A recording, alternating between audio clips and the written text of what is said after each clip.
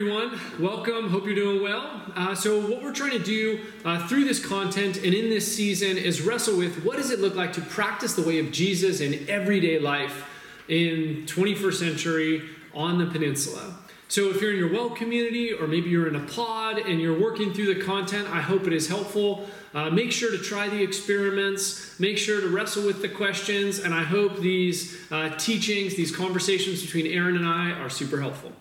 Cool. So we've been having these conversations about practicing the way of Jesus, following Jesus. What does that look like? And we've talked about different sort of spiritual disciplines, like prayer, worship, scripture reading, and those all make sense intuitively as far as why those are important. But today we're going to talk about your story, and kind of my question. I mean, we've had the chance to talk about through some of this, but maybe for people who aren't familiar with kind of where we're coming from, maybe kind of explain what do you mean by talking about your story as part of a habit or a discipline, if you will, in following Jesus, and why that's important.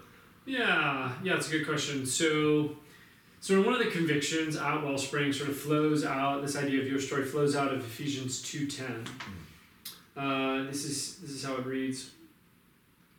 I gotta find it. There we go. 2:10. It says this: "For we are His workmanship, right? So we are like His creations, His masterpieces." So it's sort of this image of God as a craftsman, a master artist forming us. We're created in Jesus Christ, right? For good works. So we're these masterpieces created to do something in the world, which God prepared beforehand so that we could walk in them, right? So He forms us as these people to do things in the world. And one of our convictions here at Wellspring is that you cannot disconnect your story, how God forms you through where you're born, your family upbringing, your culture, your parents' privilege, their academic life, the faith tradition you grew up in, right? All the friendships you had, the points of trauma, the points of celebration, those all form you uniquely. Totally. So every human being gets to wherever they're at with a unique story. And just as the spiritual gifts that God gives us, often grace builds on nature, Bobby Clinton, right? There's sort of this building off of nature. In the same way, wherever we enter a church or we enter the body of Christ, wherever we enter to that people, we come with a story that it shapes how we work in the world. And that can be good, bad, as far as experience-wise. I mean, I would say God shapes us through our points of pain. And He shapes us through more neutral points and super positive, exciting points. All those shape us into who we are. But there's often this push in Christian culture to not take super seriously how God has formed us over time. It almost might become too self-centered. I don't know. Maybe self-centered, or maybe there's in certain Christian enclaves there's a push against therapy, counseling. So maybe it's sort of a push against that. I don't know, but my conviction is, and I've seen this in my own story, that there were things that happened in my childhood that really negatively affected the way I saw myself, my own worth. And this is why one of our sort of habits is healing, right? Healing is an integral part. Your story connects to that, but it's more about holistically who are we formed into. Makes sense. And the truth is, there's actually a number of developmental pathways for spiritual development over time that are out there. One of my favorites is by Gwellich and Hagburn called The Critical Journey. So they have 6 different steps. Step 1 is the recognition of God, the sense of awareness of God, right? So it's you encounter God. That's awesome. It's exciting. It's great, almost euphoric in some ways. Stage 2 is sort of a life of discipleship. You're beginning to learn. You're finding some mentors. People are teaching you how to do things.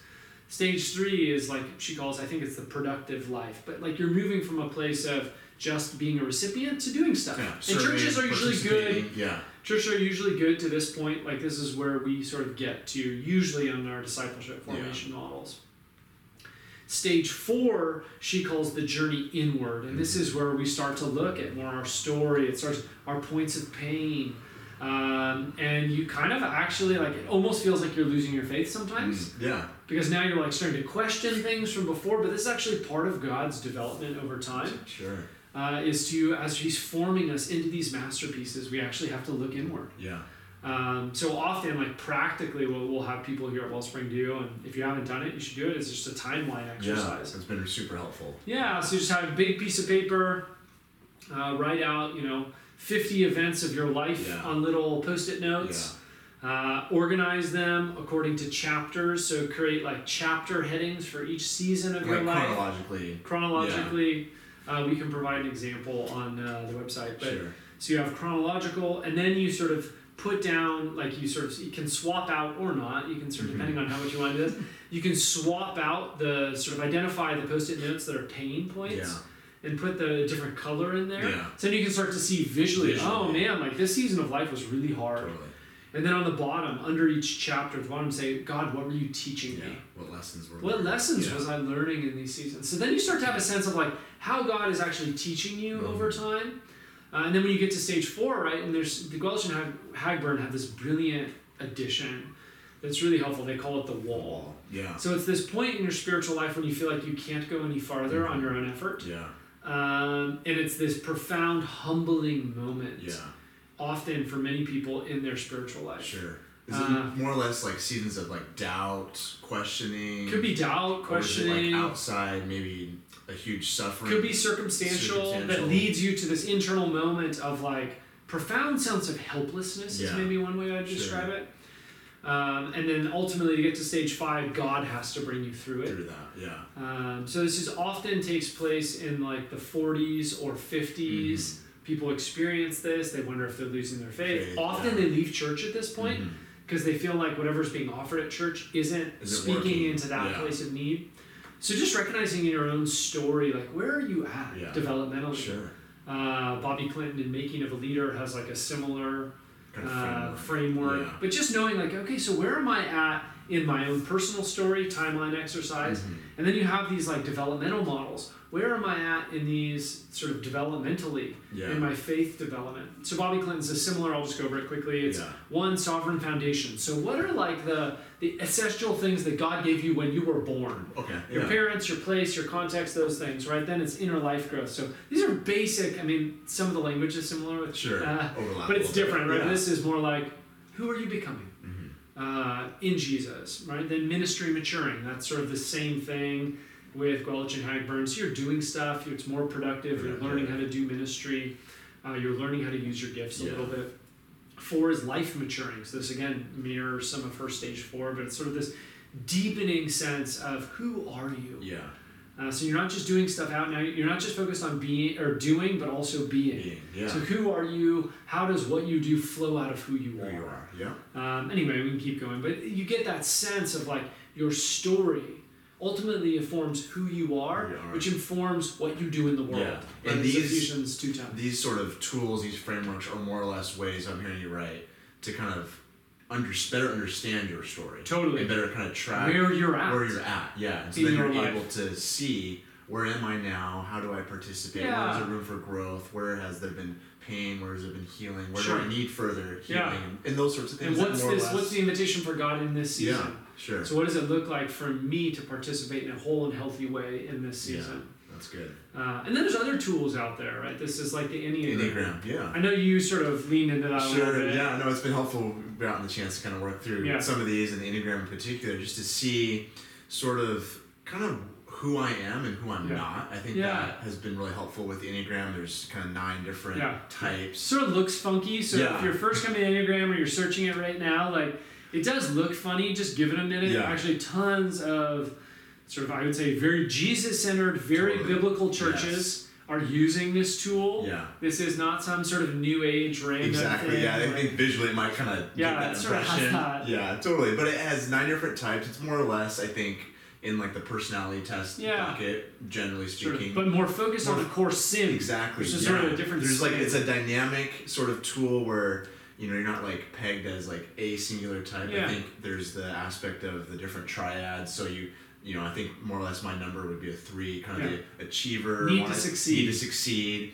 And then kind of it has these triads like I was mentioning, where in health or in maturity or in good seasons where I take on the best attributes of say 6, more team oriented, more kind of positive to bigger picture sort of stuff, but then also in seasons of like unhealth or stress, you go on and take the negative characteristics of a 9, kind of more isolated, more withdraw, that sort of stuff. So I love the dynamic approach of that, and also revealing sort of core motivations of like why maybe I've done things in the past, or maybe why I'm doing things now, both good and bad.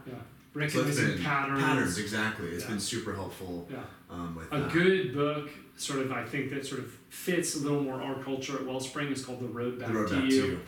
So there's lots of books on the Enneagram. Don't just buy any random one. Totally. I found The Road Back to You a very helpful, very readable introduction to the Enneagram. Very readable for sure. Yeah, and I think as we're kind of talking about these different sort of tools, if you will, different ways of kind of understanding ourselves so we might better understand God and His plan for us, the Ephesians 2:10 dynamic. I even think, just kind of real briefly, in the story of Genesis, like Abraham, Isaac, and Jacob, how their stories generationally kind of affected their lives. So like Abraham's story affects Isaac's story, and Isaac's story affects Jacob's story. So we even see this kind of play out in Scripture, and how there are things from our past, both good and bad, that both good and bad shape us into who we are today. And part of, I think, maturing and growing as followers of Jesus is to better understand that, see God's work in those situations, and see God want to bring redemption and healing in the places of pain, and see God continue to further us in the good stuff.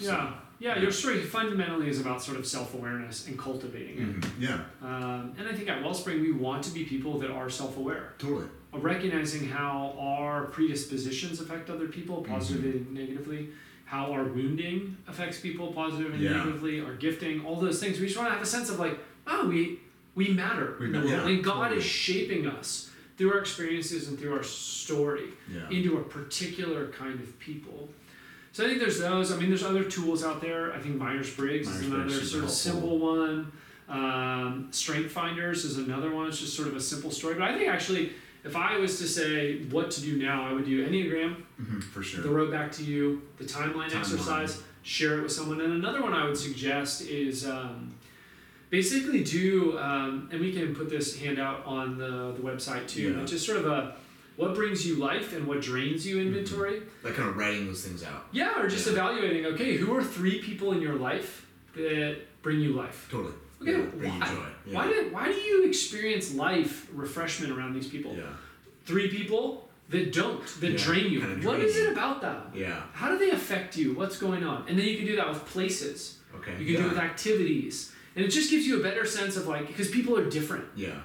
Different people drain or give joy to different people. Different people in different situations. So I think that's helpful. And then the other one would say, so the fourth one would be creating some sort of rule of life. So as God is shaping and forming you, what do you need to do on a daily, weekly, monthly, quarterly basis in order to continue to grow and flourish?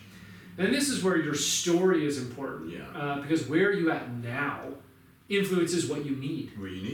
And so often we're thinking, we've done the same thing. I've done my quiet time every day for the last same routine. 40 years. It's like, but different seasons require different things. Actually, in transition, you actually need to up the structure from a devotional connection perspective.